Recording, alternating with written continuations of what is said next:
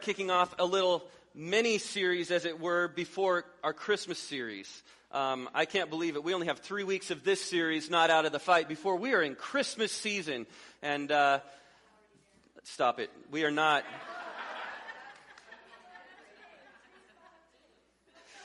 It's not that I don't love Christmas, but it overwhelms me to think about. It really does. It's just how much is coming up in just the next few weeks. Well, we're in this series, Not Out of the Fight. In 2018, there was a boxer by the name of Curtis Harper, and he was set to enter a 6-round fight on the Premier Boxing Championships boxing circuit. It was on Fox Sports 1. It was a big match, and he had the big intro. He walked in. There was the lights and the lasers and the smoke and everything, and, he comes in with his music, and the lights are low, and it comes up, and the other boxer comes in, and they're facing off. And they do the introductions, let's get ready to rumble, and all that. And they ring the bell, and Curtis turns around, climbs out of the ropes, and walks off the boxing ring and out all the way to the locker rooms, into the changing rooms, on live TV. And he just quit. He just walked out. And everyone was kind of just flabbergasted. The other fighter standing there just like, what's going on? And he just didn't fight. And many people believe that Harper was afraid of fighting his opponent. His opponent was an Olympic boxer who had won his last 5 bouts by knockout. As a matter of fact, during the weigh-ins, Harper's wife went up to this other boxer and said, "Please don't hurt my husband."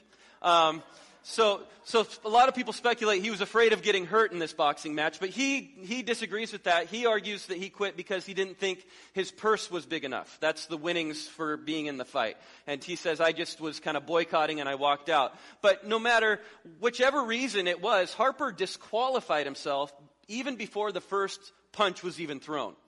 And the match hadn't even started, and he disqualified himself. Now, if you extrapolate that out, for many Christians, before we even are contending, before we're even facing resistance, I think for a lot of us, we throw the towel in.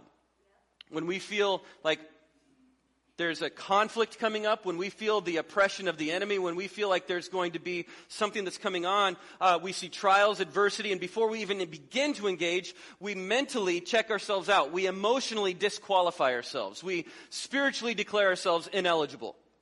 At very least, I'll be on the sidelines while I deal with this problem. And so we see these things, and I imagine Curtis Harper, what would just baffle me is I bet he spent hours and hours in the gym training. Hours and hours, months, and probably years of his life training to be a boxer, hopefully to be a champion, hopefully to win many matches. And yet all of this in just a few moments was over. He devoted years of his life to this, and it was just done. And I think Christians, we can go to Bible studies for years and years and learn the Word. And we can go to small groups and life groups and do devotionals. And we can seek formal education. We could go to seminary and all these things. But what happens when you actually, boom, you get hit? We have all this training. Are we ready to actually go in and use it? Mike Tyson said that every fighter gets into the ring with a plan until they get punched in the nose. And for a lot of believers, we can have all of the education and all of the background. We can talk about the Greek and all this and stuff and all these things. But what happens when it actually comes time for the rubber to meet the road in that sense? So as Christ followers, we're not exempt from troubles. We are told that we're going to face trials of many times, challenges and difficulties. Jesus promised us that. What a great promise. That we're going to face hard times, and we'll have challenging days. Really challenging days. Speaking of days, I read this fact the other day. Did you know for the planet Venus, it rotates so slowly that it actually takes it longer to do a day's rotation around, like how Earth, one rotation is a day? It takes it longer to do one rotation around for a day than it does for it to go all the way around the sun. So a year will pass before a day does.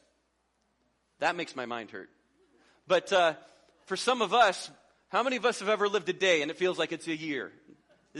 Will this day please end? Will this day just keeps going and going? And let me tell you, we face challenging days. For many Christians, we have these heavy days and we hit resistance and then we say, oh, that's a sign I must be doing something wrong. If there's conflict, if there's controversy, if I'm dealing with adversity, God must be punishing me, or I might be doing something wrong. And so what do? We retreat, we pull back. But a trial doesn't mean that you're out of the fight. So for the next 3 weeks, we're going to be walking through the book of 1 Peter together. And we're going to be talking about, though we may hit obstacles, though there may be trials, we are not down for the count. We are not out of the fight. And so here's what 1 Peter says. He opens with this. 1 Peter, if you have your Bibles, open with me to the very first chapter, first verse. 1 Peter chapter 1, verse 1 through 5. This letter is from Peter, an apostle of Jesus Christ. I'm writing to God's chosen people who are living as foreigners in the provinces of Pontus, Galatia, Cappadocia, Asia, and Bithynia. God the Father knew you and chose you long ago, and His Spirit has made you holy. As a result, you have obeyed Him and have been cleansed by the blood of Jesus Christ. May God give you more and more grace and peace. So, to fully grasp the power that's in this letter that Peter wrote, we need to understand the circumstances to which he was writing. Peter penned this under the inspiration of the Holy Spirit, but it was for a purpose. So first let's talk about who Peter was. Peter, he also is known as Simon Peter. He started his life as a fisherman. He was one of the first disciples called by Jesus, and he was kind of in Jesus' inner core. If you were to read the Gospels, the 4 Gospels, Matthew, Mark, Luke, and John, other than Jesus, Peter's name is mentioned more than any other. Another thing you would hear more than any other than Jesus, is Peter's voice. He talked a lot, and he said a lot of things he shouldn't have said. He put his foot in his mouth a whole lot. Now, Peter also said some really good things. He declared the deity of Jesus. He says, you are the Son of God, before anybody else did. He says, you are the Christ, the Son of the living God. And Jesus says, well done. And immediately after that, Peter turned around and reprimanded Jesus. And he said, don't say that, Jesus, about something else. And Jesus said to him, get behind me, Satan. Talk about a quick turnaround there. And so Peter tended to just he was like a 3-year-old. There's no filter between here and here. It just comes out. One of my children, I won't say which one, once looked at someone and said, you're huge. So Peter also denied even knowing Jesus. When Jesus was arrested and on trial, a little girl walked up to Peter, this huge fisherman, and said, don't you know Jesus? And he says, I don't even know the man. He didn't even say Jesus' name. He said, I don't even know the guy. And he denied knowing Jesus, but of course he was reinstated by Jesus after the resurrection. And Jesus told him, on this rock, on this Petros, I'm going to build my church. And then the day of Pentecost came, and Peter was filled with the power of the Holy Spirit, and he went out and he preached the gospel with boldness to this throng of people, and thousands came to salvation in Christ because of Peter's boldness. And so he became a pillar of the church in Jerusalem. He was like this figure of leadership of the church, mainly in Jerusalem. But he writes this letter, and he didn't write it opening with well, actually, I want to read a minute, and then I'll tell you a little bit more. Let's go down to verse 3, and then we'll open up a little more about what's going on here. Verse 3, he says this, all praise to God, the Father of our Lord Jesus Christ. It is by His great mercy that we have been born again, because God raised Jesus Christ from the dead. Now we live with great expectation, and we have a priceless inheritance, an inheritance that is kept in heaven for you, pure and undefiled beyond the reach of change and decay. And through your faith, God is protecting you by His power until you receive this salvation, which is ready to be revealed on the last day for all to see. So he writes this word of encouragement. We'll double back on this a little bit, but where is he writing it from? He's not writing it from Jerusalem. Of course, this is where he was based, but at this point, he's not in Jerusalem anymore. And he's not in an Airbnb on the lake shore or on the Sea of Galilee. He is, as we see in just a minute, in Rome. In 1 Peter chapter 5, at the end of this book, he says this, your sister church here in Babylon sends you greetings, and so does my son Mark. Now, when they used the term Babylon, the Jewish people, that was a reference to an oppressive or occupying nation. Remember that they were taken into captivity in Babylon? And so they viewed Rome as the new Babylon, and so this was kind of just a slang word they would use for Rome. And so he is in Rome writing this letter, and it's meant to be distributed among several churches. It's different than Paul's epistles. Paul would write an epistle to a church church in a particular area. He'd see things going on in Corinth and be like, oh, they are messed up. I got to deal with this. And he'd write a letter. You guys pull it together. Come on. And he'd send that to Corinth. And then the people in Corinth would be like, oh, we're really messing up. Other people should see this too. And they'd pass it around. But with Peter, he wrote this to a group of churches. We just read that, right? The provinces of Pontus, Galatia, Cappadocia, Asia, and Bithynia. So he sent this out to a group of churches in modern day Turkey. It was called it was called Asia Minor at the time, but it's modern day Turkey. And so the church came out of Jerusalem and was primarily birthed in this area of Turkey. If you look at most of the churches that the letters of Paul and things are written to, it's in Turkey, which is fascinating, but also devastating when you realize that the church essentially doesn't exist there anymore today. Statistically, right now in Turkey, it is 0.2% of the population that would call themselves Christians. 0.2. It's a fractional group. There's hardly any churches. And we support a family from here in Oregon that has gone to Turkey and is planting the church there right now. They've been there for the last 8 years or so.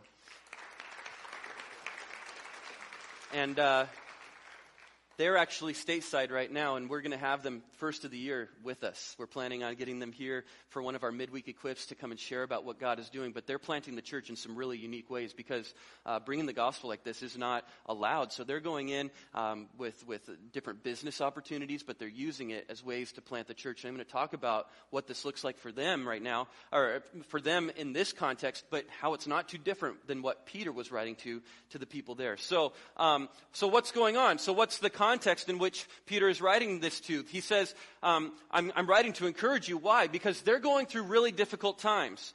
To follow Jesus for many of the people in these areas meant that you would be leaving your family behind. You would be leaving your livelihood, your job behind, your community group. Possibly even your life would be in jeopardy to follow Jesus. And this is not much different than it is in Turkey right now to follow Jesus. It is 90% Sunni Muslim in Turkey. And so to follow Jesus, to say I'm going to be a Christian, would mean excommunication from your family, no longer having contact. It means loss of your social connections, your business, all these different things. People won't do business with you. So to say I'm going to follow Jesus is a tremendously courageous and kind of wild thing to do. But something that this family that we support has told us is that every person who's made that decision is full of joy like you wouldn't even believe and understand. There's a joy that pervades their soul, and this is what Peter's going to be talking about. But it's costly to follow Jesus. It's costly. And so all of this stuff that's happening now is happening then. People viewed Christians, because it was a really new thing, as some different things. For one, they kind of viewed them as atheists, which I thought was pretty wild. But they actually viewed Christians as atheists because they didn't believe in many, many gods. They believed in one God. And so they were like, well, then you basically don't believe in any gods if you believe in one God. That's the most ridiculous thing I've ever heard of. On top of that, they also kind of saw them as cannibals. When they heard that they share in communion, and it's, for us, we understand it's the symbolic breaking of bread where it's Jesus' body and blood that was poured out for us, and we remember. For them, they're going, wait, you're eating and drinking the blood of your deity? You're bizarre. And so they were outcasts. And so Peter was writing this to these group of people that were really outcasts in society. And he wrote his letter between the years, this is important to hear, between the years 60 and 64 AD. 60 and 64 AD, he's in Rome writing this. And he saw the suffering that was happening, but I think he also saw the suffering that was yet to come. Because I think Peter had his finger on the pulse of the cultural undertones that were happening and shifting in Rome. Because there was this new movement of Christianity that was blossoming and growing about this crucified rabbi from Israel. But then in the year 64, something happened. You see, there was an emperor in Rome by the name of Nero. And Nero was in power, and he was kind of cuckoo, little crazy. And a fire broke out in Rome. And it burned through Rome for 6 days straight. Just burned all the way just across the city. Ironically, two of the places it missed were Nero's house and his partner's house. Happened to miss that. And so the ire of the Roman people was starting to grow towards Nero. They were starting to get angry at Nero. And like any good politician, he decided, you know what we need to do is shift the optics a little bit towards someone else. And so what he did was he blamed the Christians. You see, there's this new movement of this Jewish splinter group that's coming out. This teacher that was crucified some 35 years ago fits perfectly. And so he casts the blame on the Christians, and this persecution between the years 64 and 67 broke out. It was some of the bloodiest years in Christian martyrdom. It includes the death of Peter. There was a Roman historian by the name of Tacitus, not a Christian, not a follower of the way. By the way, he kind of didn't like Christians at all. But he wrote this when he wrote about the persecution that broke out upon the Christians. He wrote this: "In their very deaths they were made the subjects of sport, for they were covered with the hides of wild beasts and worried." Worried is an old-timey word for mauled to death by dogs, or nailed to crosses, or set fire to. And when the day waned, meaning night came, they were burned to serve for the evening lights. Nero offered his own garden players for the spectacle. And so Nero would throw garden parties, and he would tar Christians and then set them upright in his garden and set them alight as human torches to light his parties. And so during this time, as I mentioned, Peter himself was crucified. He was crucified, according to our church history, upside down, because he didn't feel that he deserved to be crucified the same way as Jesus. So he was crucified upside down. And so in light of what the church was facing and what I think Peter saw the writing on the wall of where culture was going, he wrote to the church about what was about to happen. In 1 Peter 1, 6 and 7, he says this: "So, bad things are coming. This is going to be terrible. Really, really bad." No, he says this: "So be truly glad. There is wonderful joy ahead, even though you must endure many trials for a little while. These trials will show that your faith is genuine. It is being tested as fire tests and purifies gold, though your faith is far more precious than mere gold. So when your faith remains strong through many trials, it will bring you much praise and glory and honor on the day when Jesus Christ is revealed to the whole world."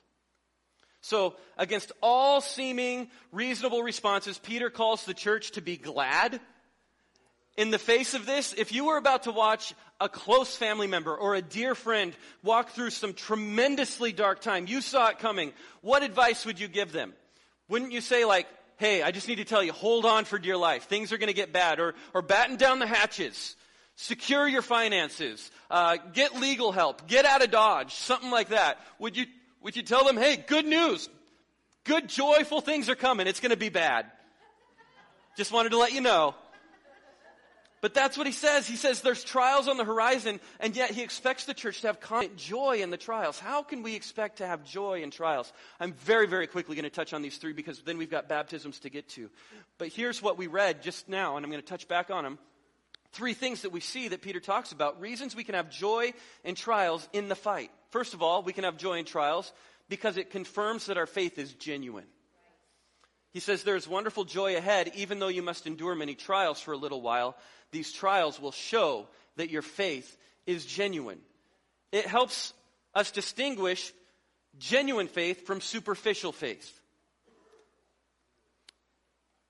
It's one thing to stand firm in our convictions when things are going well, right? And everyone's cheering us on. But what happens when the fires of adversity are around us? Then we find out what we really have substance in, what we really put our feet on. You've heard of talking the talk and then actually walking the walk, right? So when we deal with trials, it actually shows what I believe is really what I believe. If we pass through the trial and we're standing on faith, we know that faith is secure. And it proves it. It proves that faith to be real and genuine. Second is this: we can have joy in trials because of what the process produces. 1 Peter 1:7, it's being tested as fire tests and purifies gold, though your faith is far more precious than mere gold. The crucible of purification. I was reading a devotional. There's a dentist back east who, on his business webpage, writes a devotional. And he was writing in it about how when he was going through dental school, they would take gold and actually make the caps and the crowns and the inlays right there. And so he says we put the gold in the crucible and heat it up to 2,000 degrees Fahrenheit. So it's this molten gold, and then the crucible spins really fast. And as it spins, it ejects all of the impurities come out of the gold, and they're flying out. And as they come out, they catch fire. And he says it looks like a tiny little shooting stars entering our atmosphere. Just like little sparks coming out. But that's the impurities coming out of the gold, and what you're left with is the real authentic gold, what actually is pure. But what comes out is called the dross. And you can read about this several times in the Bible. It talks about the dross. Today they actually call it the scum. Getting rid of the scum that comes off of it. Proverbs 25 verse 4. The proverb says, take away the dross from the silver and the smith has material for a vessel. When the dross is removed from the silversmith has something they can work with. The process of refining actually makes a vessel with which the Creator can use. Do you want to be used by your Creator? Do you want to be useful to the artist, to the one who wants to make something beautiful? Well, you have to actually go through a process of purification. But that's uncomfortable because often the dross or the scum becomes part of us. And when it's burned away, that hurts. When that's burned away, that's not fun. Psychologist Jordan Peterson said people don't like having their dead wood burnt off because they are mostly dead wood.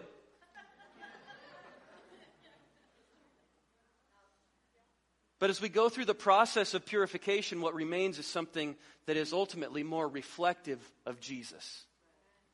And the more we go through that process, we engage with the process, it changes our perspective. It goes from, God, why is this happening to me? How many of us have ever asked that? How many of us asked that this week, right? Why is this happening to me? I said that at a stoplight the other day. But it changes that narrative to, God, what are you trying to develop in me? That changes everything. It shifts the whole perspective. As I go through this, God, what are you developing in me? What are you purifying in me? What are you refining within me? Pastor Kerry Wesley said that the spiritual progress of a believer then is best measured in times of trouble. When we go through the crucible, we can see, how am I navigating this situation different than I would have navigated it last year? And if it wouldn't be much different last year, then we need to be a lot more refined, don't we? Or maybe last month or last Thursday. What's God been doing in us? Third is this: we can have joy because we know the conclusion. Verse 7, when your faith remains strong through many trials, it will bring you much praise and glory and honor on the day when Jesus Christ is revealed to the whole world. You see, the reward at the end is so worth whatever we may walk through today. And that's easy to say right now. But when you're in the pit, when you are walking through the valley of the shadow of death, it's not easy to keep your mind on, oh, this is going to be worth it. This is going to be so worth it. And that's why Peter's encouraging them and reminding them. Can I tell you, we need to encourage and remind each other it's worth it. The other side is worth it. Eternity is worth it. This is what it's all about. That there is an eternity that is going to be 1,000 times more real and beautiful than the present trial that we're walking through. 1 Peter chapter 1 verse 3 says, now we live with great expectation and we have a priceless inheritance, an inheritance that is kept in heaven for you, pure and undefiled beyond the reach of change and decay.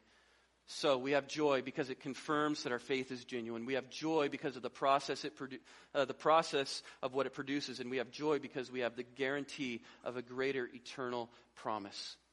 So no matter what you pass through, let me tell you, get off the mat. If you are down, the 10 count has not finished yet. It's time to get up. You're still in the fight. We aren't just sitting back taking what the enemy throws at us. It's time to engage. Here's what Peter says in verse 13 of chapter 1. He says, so prepare your minds for action. In the Greek, it says, so gird up the loins of your mind. That's a weird sounding phrase, girding up the loins of your mind. But here's what it means. Back then, they didn't wear these really cool blue jeans. Levi's didn't exist then. They had tunics. And running in a tunic and things like that is kind of hard. You're limited in your motion. So you know what they'd do is they'd gather them up. And then they'd gather it together and they'd wrap it around their loins and tuck it in to their belt. And now you've got all the range of motion you need to fight, to run, to engage. And so when he says, gird up the loins of your mind, he's saying, prepare your mind for action. Prepare your mind to actually engage. Don't just let the enemy shoot his arrows at us and we're just trying to hold on. We are proactive and we are prepared. So for you, you may say, I'm down. Let me tell you, a broken relationship is not the end for you. A health challenge you might be facing does not mean it's your last chapter. Former failures are not your destiny. Lay claim to the eternal hope. The present suffering and the struggle that we are walking through now doesn't even measure to what we will gain in that beautiful exchange for eternity. And so this morning, we're going to be celebrating with those who are getting baptized because they have said, I'm going to exchange for something better. I'm going to exchange for something better. What we're doing here is a symbolic gesture of deciding to follow Jesus, dying to our old self and coming to new life in Him. In 1 Peter chapter 3, he talks about what baptism is. He says, and that water is a picture of baptism, which now saves you, not by removing dirt from your body. We hope that everybody getting baptized is already bathed at some point.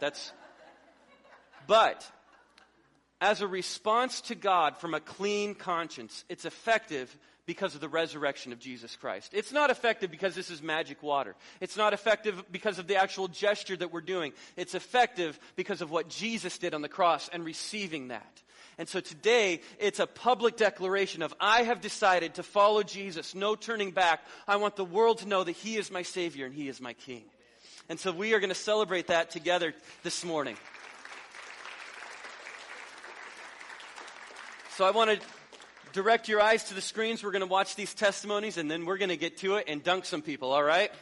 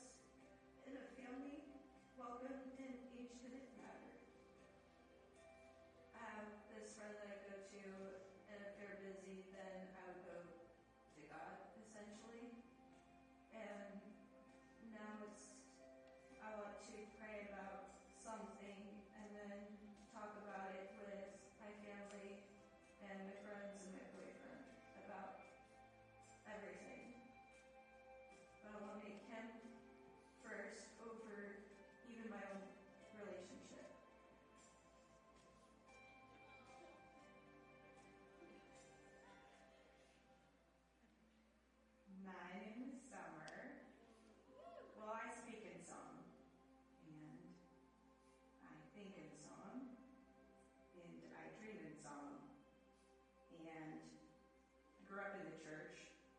So my parents being worship leaders, and so I grew up in the church. But I never knew God.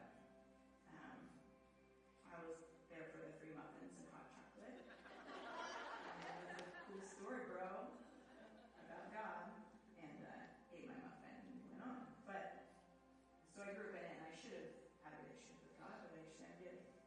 My dad died when I was 19, and then my family fell apart. And then I married my husband. When I got married, we were good friends and had a great relationship, but we had extreme darkness in our home. Over the past 18 years, I became a voiceless person. Someone who sings constantly, is silent and split in two. So there's a lot of heavy there, but I'll say that for God and my therapist. My grandma brought me to church after I went through a combat trauma recovery group with my husband, and I wasn't really coming to church to find God. I was coming to church to heal from my dad's death and heal from my trauma in my life. And when I got here at this church 2 years ago, I joined the worship team because I was running from my dad's death. Over time, I realized God was speaking to me the only way that my brain knew how to communicate was through music. And he found me in my darkest moments last year, actually, because I'd been going here about a year and a half. And last November, is when I was really low, and he found me and shifted everything.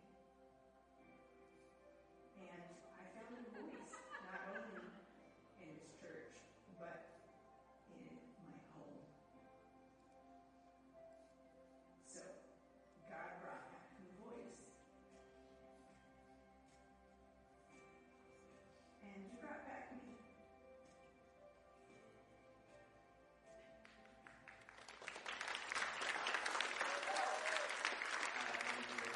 I grew up knowing Jesus throughout my life, but it wasn't until I became an adult that I felt like my relationship was really genuine with Jesus.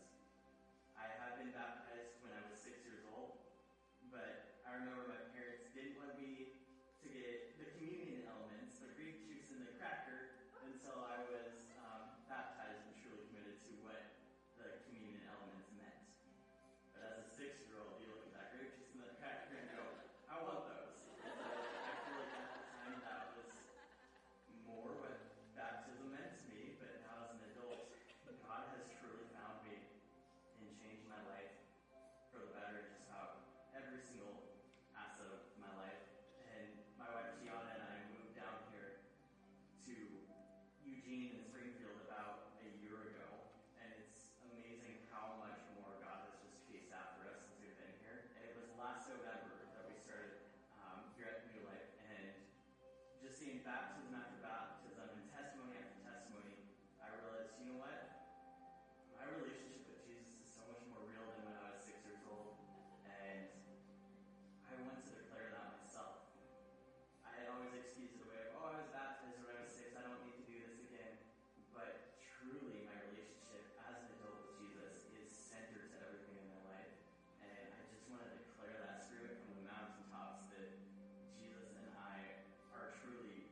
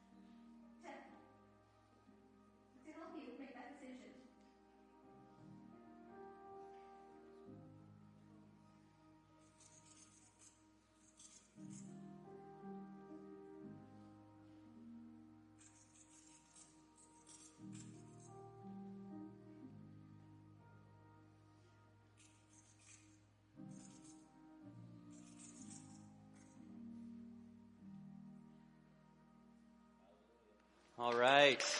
Praise God.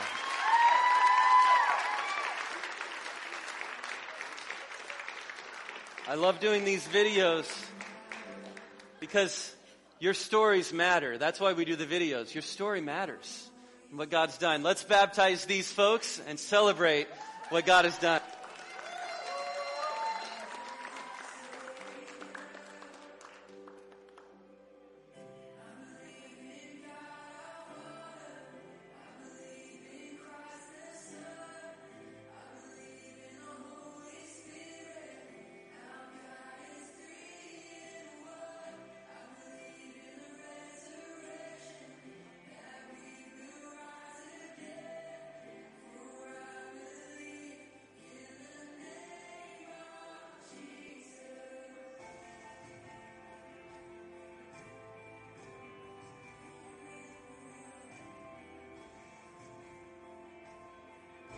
Emily, on your confession of faith, I now baptize you in the name of the Father, and of the Son, and of the Holy Spirit.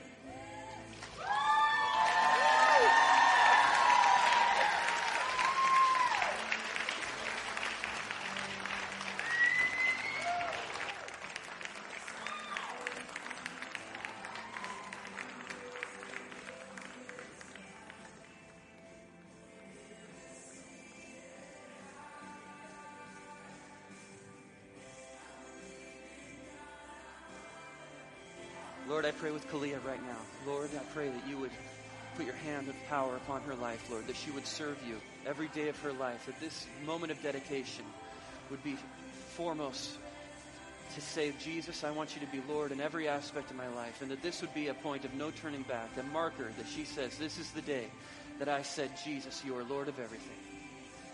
Take your hand and put it on those there. Kalia, on your confession of Jesus as your Lord and Savior, I now baptize you in the name of the Father, and of the Son, and of the Holy Spirit. Amen.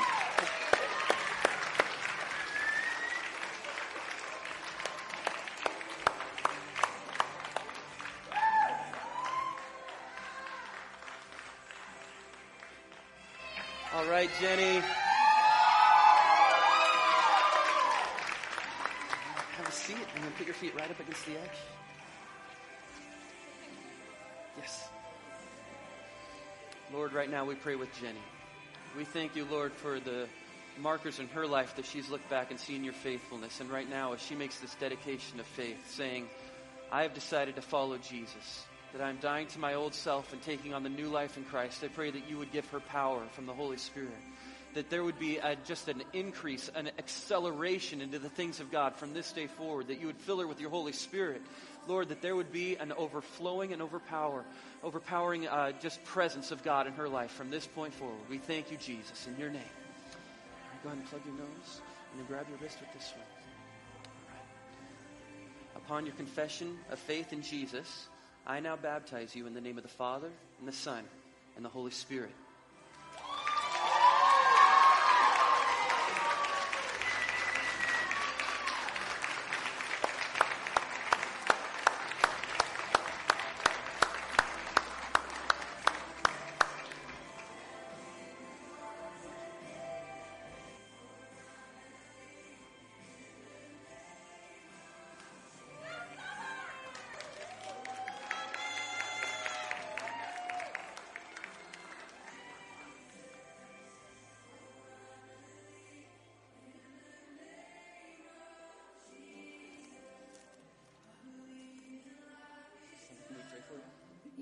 Yes. All right. Lord Jesus, I just praise you and I thank you for Summer and I thank you for the walk that you have brought her through. Father God, this woman is a woman of worship, and we're going to watch worship in this woman open up like a flower, Father God. We thank you, Jesus, for this. Thank you, God. Hallelujah. Yes, God. Yes, God. Summer,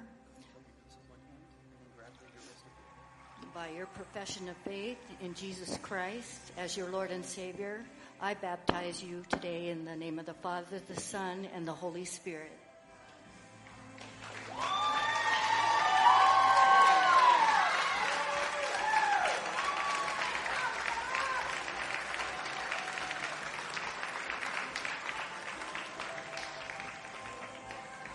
Wonderful job. All right.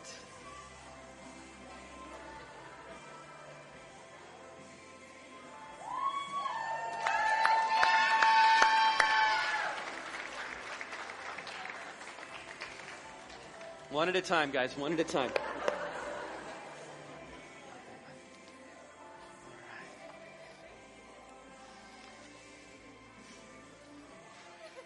Jesus, right now, we pray over this man of God.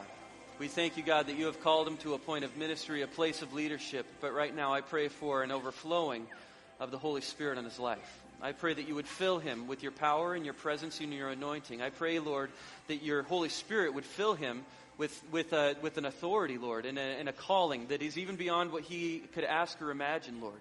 I pray that you would draw him to new things, Lord, that Jordan would lead his family with godliness, and from this point forward, he would look back as a marker in his life saying, this is the day that I dedicated myself before my family and before God and before my church, that I'm going to follow Jesus every step of the way, every day of my life. In your name we pray, amen. Go ahead and plug your nose and grab your wrist with the other hand. She's not going to let you go down. Jordan, on your confession of faith as Jesus is your Lord and Savior, I now baptize you in the name of the Father and the Son and the Holy Spirit. Yeah!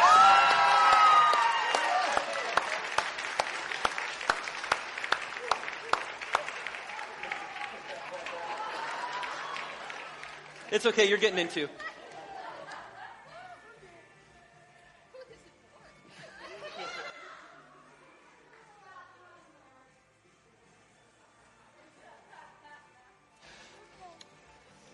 Let's pray for Gianna right now, church. Lord, right now we thank you for this life that Gianna has brought and blessed our church with, and the story that she's had, that you have brought her to this point. Lord, we pray that you would anoint her steps as she moves forward in her walk with you, as you have become more real to her in these last months than you have ever been.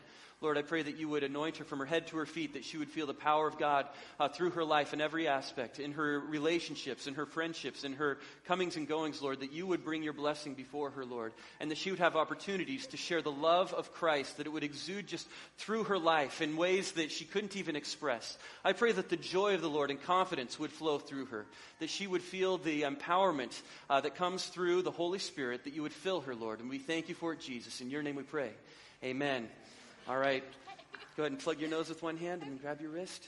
Gianna, on your confession of Jesus as your Lord and Savior, I now baptize you in the name of the Father and the Son and the Holy Spirit.